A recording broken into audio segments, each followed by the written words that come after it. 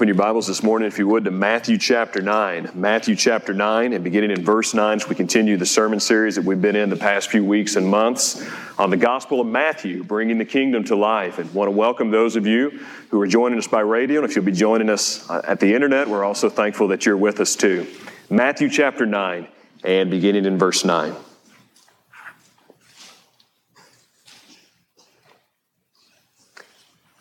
As Jesus passed on from there, he saw a man called Matthew sitting at the tax booth. And he said to him, "Follow me." And he rose and followed him. And as Jesus reclined at table in the house, behold, many tax collectors and sinners came and were reclining with Jesus and his disciples. And when the Pharisees saw this, they said to his disciples, "Why does your teacher eat with tax collectors and sinners?" But when he heard it, he said, "Those who are well have no need of a physician, but those who are sick.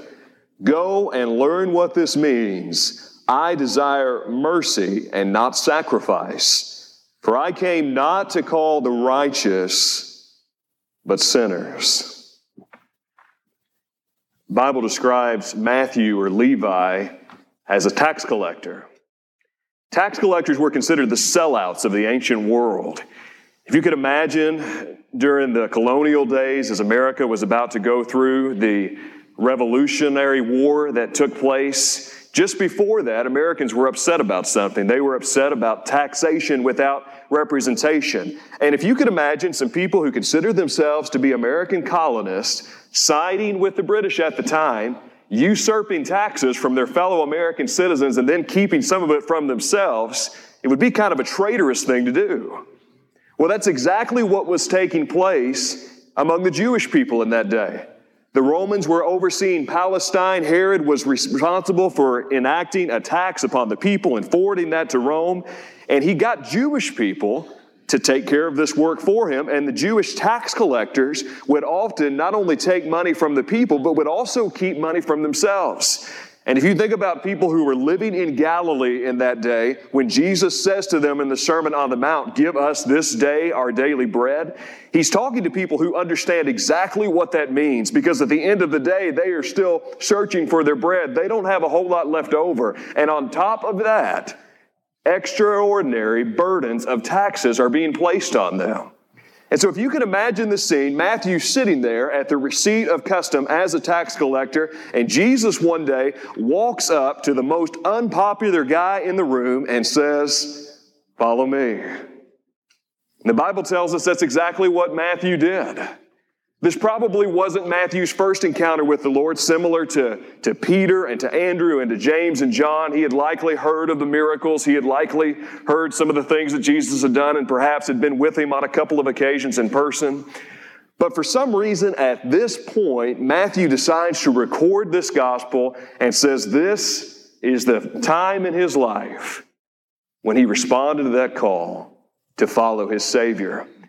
Well, it was as a result of his anticipation and his thankfulness and expectation of what Jesus was doing, he decides to hold a meal, a feast in honor of Jesus, and he invites all of his friends, who likely wouldn't have been too many, and the ones who were there were the tax collectors. And I like how the Bible always groups these groups together. It calls them tax collectors and sinners, as if tax collectors are somehow a special class of sinners by themselves. And the men begin to look around at the people that they're sitting with, because for the Jewish people, to sit with people who were sinners was considered to be unclean and a violation of the vows they had taken before the Lord. And they look at Jesus and they say, "Jesus, why are you, who claim to be a rabbi, who claim to be sent from God, eating with these tax collectors and with these sinners?" And Jesus says something very remarkable to them. I want you to notice exactly what he says in verse 12. "Those who are well have no need of a physician, but those who are sick." And then he goes on to say, "Go and learn what this means. I desire mercy and not sacrifice." And the word mercy that Matthew uses there in recording Jesus' statement harkens back to the Old Testament. It's the Hebrew word hesed. And the best translation for it is loving kindness. It's used quite a bit in the book of Ruth. When Ruth goes forward into a country that she doesn't know to be with her mother-in-law, she goes into Boaz's field, and Boaz, out of the goodness of his heart, out of the command of the Lord upon him, gives to Ruth, even though he doesn't have to, and takes her as his own. And one of the best definitions of this mercy, this hesed, this loving kindness that I found is this. Listen to it. When the person from whom I have a right to expect nothing gives me everything. The person from whom I have a right to expect nothing gives me everything. See, there's a difference in how the Pharisees look at a sinner and how Jesus looks at a sinner, isn't there? A sinner in the mind of the Pharisees is someone who does not keep the law, who violates it. A sinner in the mind of Jesus is someone who is opposed to the will of God. These Pharisees, in keeping the law, are blameless. But in following Jesus as the one who is sent by God, they are not. And Jesus responds to this, I came not to call the righteous, but sinners. And Luke 5:32 finishes this translation for us. Sinners to repentance.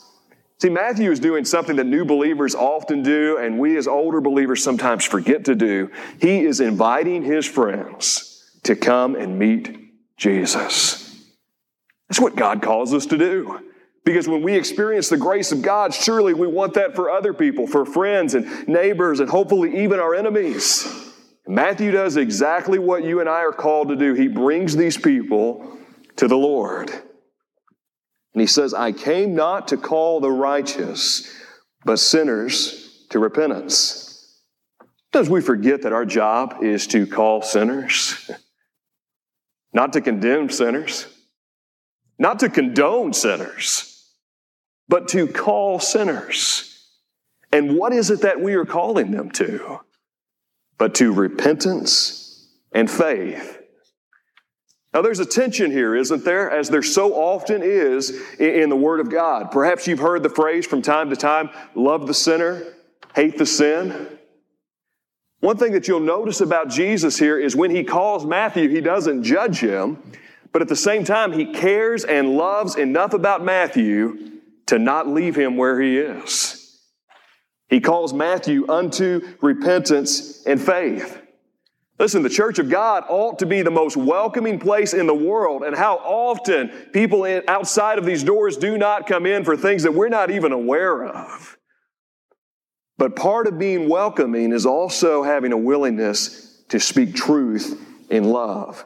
That's what Jesus does here. He doesn't leave Matthew where he was, and he doesn't say, admire me. He doesn't say, appreciate me. He doesn't say, applaud me. He says, follow me. And Luke 5 finishes up this translation for us. It says, and leaving everything, he rose and followed him. Because to follow him is to submit to his authority. To follow him is to obey his word. I want you to think about what you could not imagine living without. Whether that is a person or a possession, get something in your mind, maybe a couple of things that you just could not imagine living without.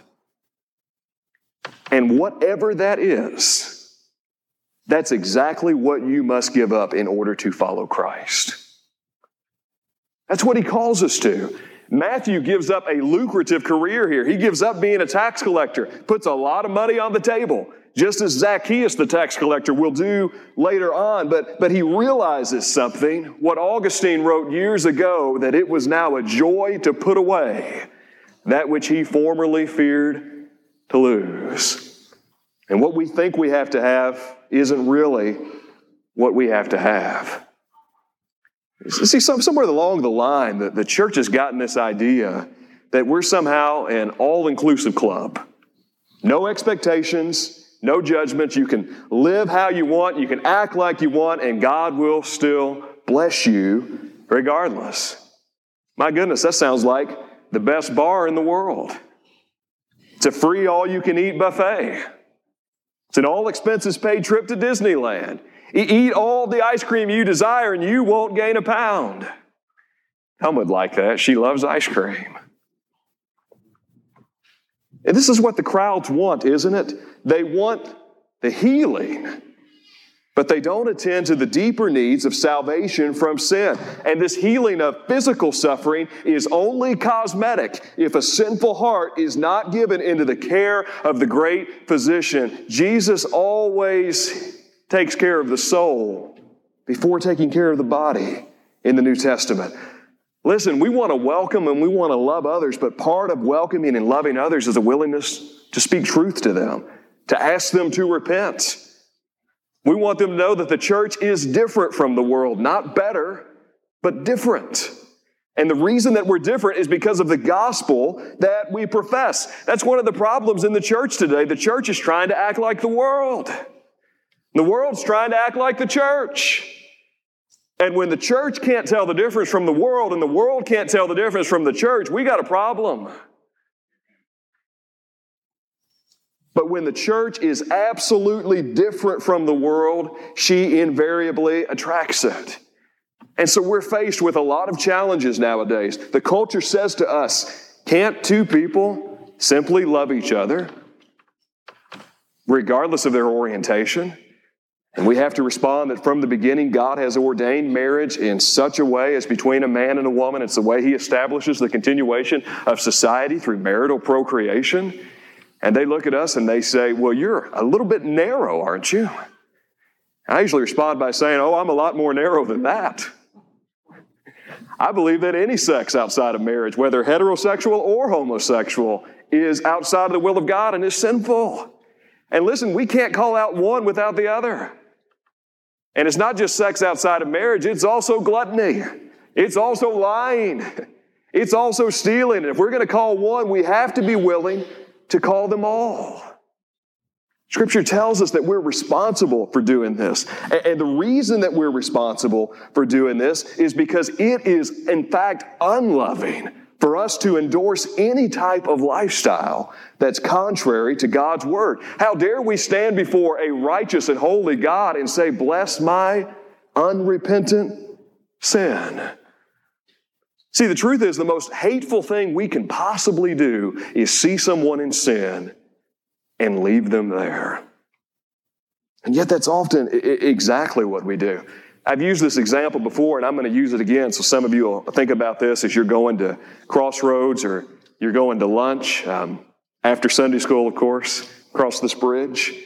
I want you to imagine all the reinforcements that have been taking place on that bridge, all the time that you have spent sitting in traffic lights on one end or the other ends up all being for nothing. And heaven forbid that bridge were to completely and utterly collapse. And you're going to think about this every time you drive over it for the next week now. Heaven forbid that takes place. And you're the first person that sees it. You see vehicles coming from behind you, whichever side you're on. Would you say to these other cars, you know, it's okay. Just keep driving like you're driving. Keep right on going. And you know what? Everything will be all right. We'll just overlook that and it'll be fine. Surely, in your right mind, you wouldn't say that. You would say, stop, turn around, which is exactly what repentance is, by the way. That's the most loving thing we can do, is do what Jesus did and call people to repentance and faith. Because if we don't call people to repent, we might as well start throwing out pixie dust and singing fairy tale songs, because that's not a whole lot better of who we are. And you say, oh, yes, it is. We want people to come to God. Oh, the world wants God too. They just want a God made in their image and after their likeness, not a God who calls them to repent and to believe. Like what John Calvin said years ago, if we do not perceive our wretchedness and poverty, we will never know how desirable is that remedy Christ has brought to us. Listen, until you know you're guilty and can't be forgiven. A lot of times we want to call people to faith without calling them to repentance. We can't do that. We cannot in good conscience endorse or affirm sin. We have to lovingly call people to repentance and faith, because all of us will stand before the Lord and we will give an account one day on whether or not we have been faithful to what God has entrusted to us. And a big part of being faithful is calling people lovingly to repentance and faith. Calling our children, calling our grandchildren, calling our parents, calling our neighbors, calling our friends, calling everyone. And brothers and sisters, that's not an easy thing to do. Sometimes the hardest person to call to repentance and faith, sometimes the hardest person to share the gospel with is someone you're close to. But what we have to decide at the end of the day is whether it is our goal to please men and women or to please God. That's what the Apostle Paul faced. He had lived a life of zealousness and persecution of the church before he knew God. And then one day on that Damascus road, God had completely turned around his life and got a hold of him. And he writes later on in Galatians that his worldview was completely changed. He says, look, am I now seeking the approval of man or of God? Or am I trying to please man? If I were still trying to please man, I would not be a servant of Christ. And then he goes on to say, for I would have you know, brothers, that the gospel that was preached by me is not man's gospel. For I did not receive it from any man, nor was I taught it, but I received it through a revelation of Jesus Christ. And he said, I went into the wilderness. I was there for a while receiving a revelation of the Lord. And then I went into Macedonia. And then I started going back into these churches and preaching the gospel. And they didn't know what to do with me. So much so that it was said in the region in verse 23 that they were only hearing it said, he who used to persecute us is now preaching the faith he once tried to destroy. And they glorified God because of me.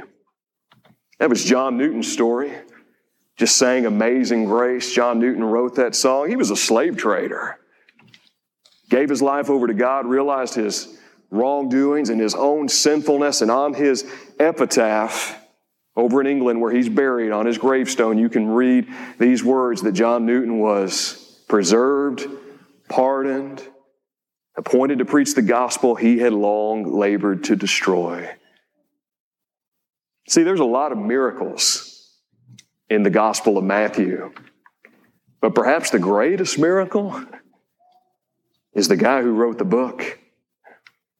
Here is Matthew, numbered with the tax collectors, numbered with the sinners, set apart, recording this very gospel. All of these miracles taking place, blind men seeing, lame men walking, dead being raised, and yet none surpass the greatest miracle, which is the miracle of forgiveness. To think that God Himself would forgive a wretch like me. To think that He would send His own Son to die in my place. And the punishment that I deserved was put upon Jesus Christ, who did nothing wrong. And He ever lives to make intercession for us. So there's an irony in this passage, as there so often is. Here's the truth. When Jesus tries to separate the righteous from the sinners, the truth is we're all sinners. We're all sick. We're all in need of Jesus. This isn't a museum for saints. This is a hospital for sinners. And in a hospital, you don't just treat the symptoms. You treat the disease. And the disease is sin. And the cure is repentance and faith.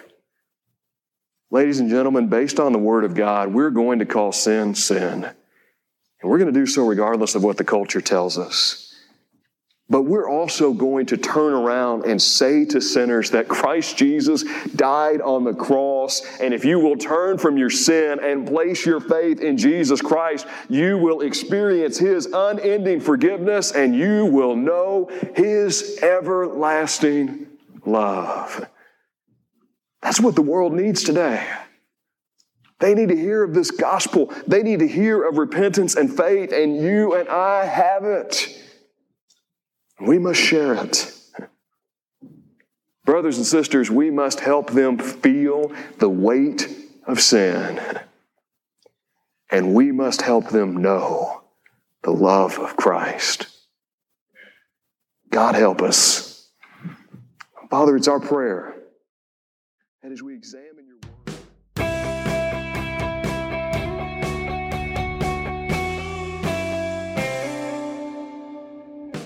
Hey guys, thanks so much for listening to the broadcast. If you found it helpful, please consider sharing it with your family and friends. For more information, check us out online at barryefields.com.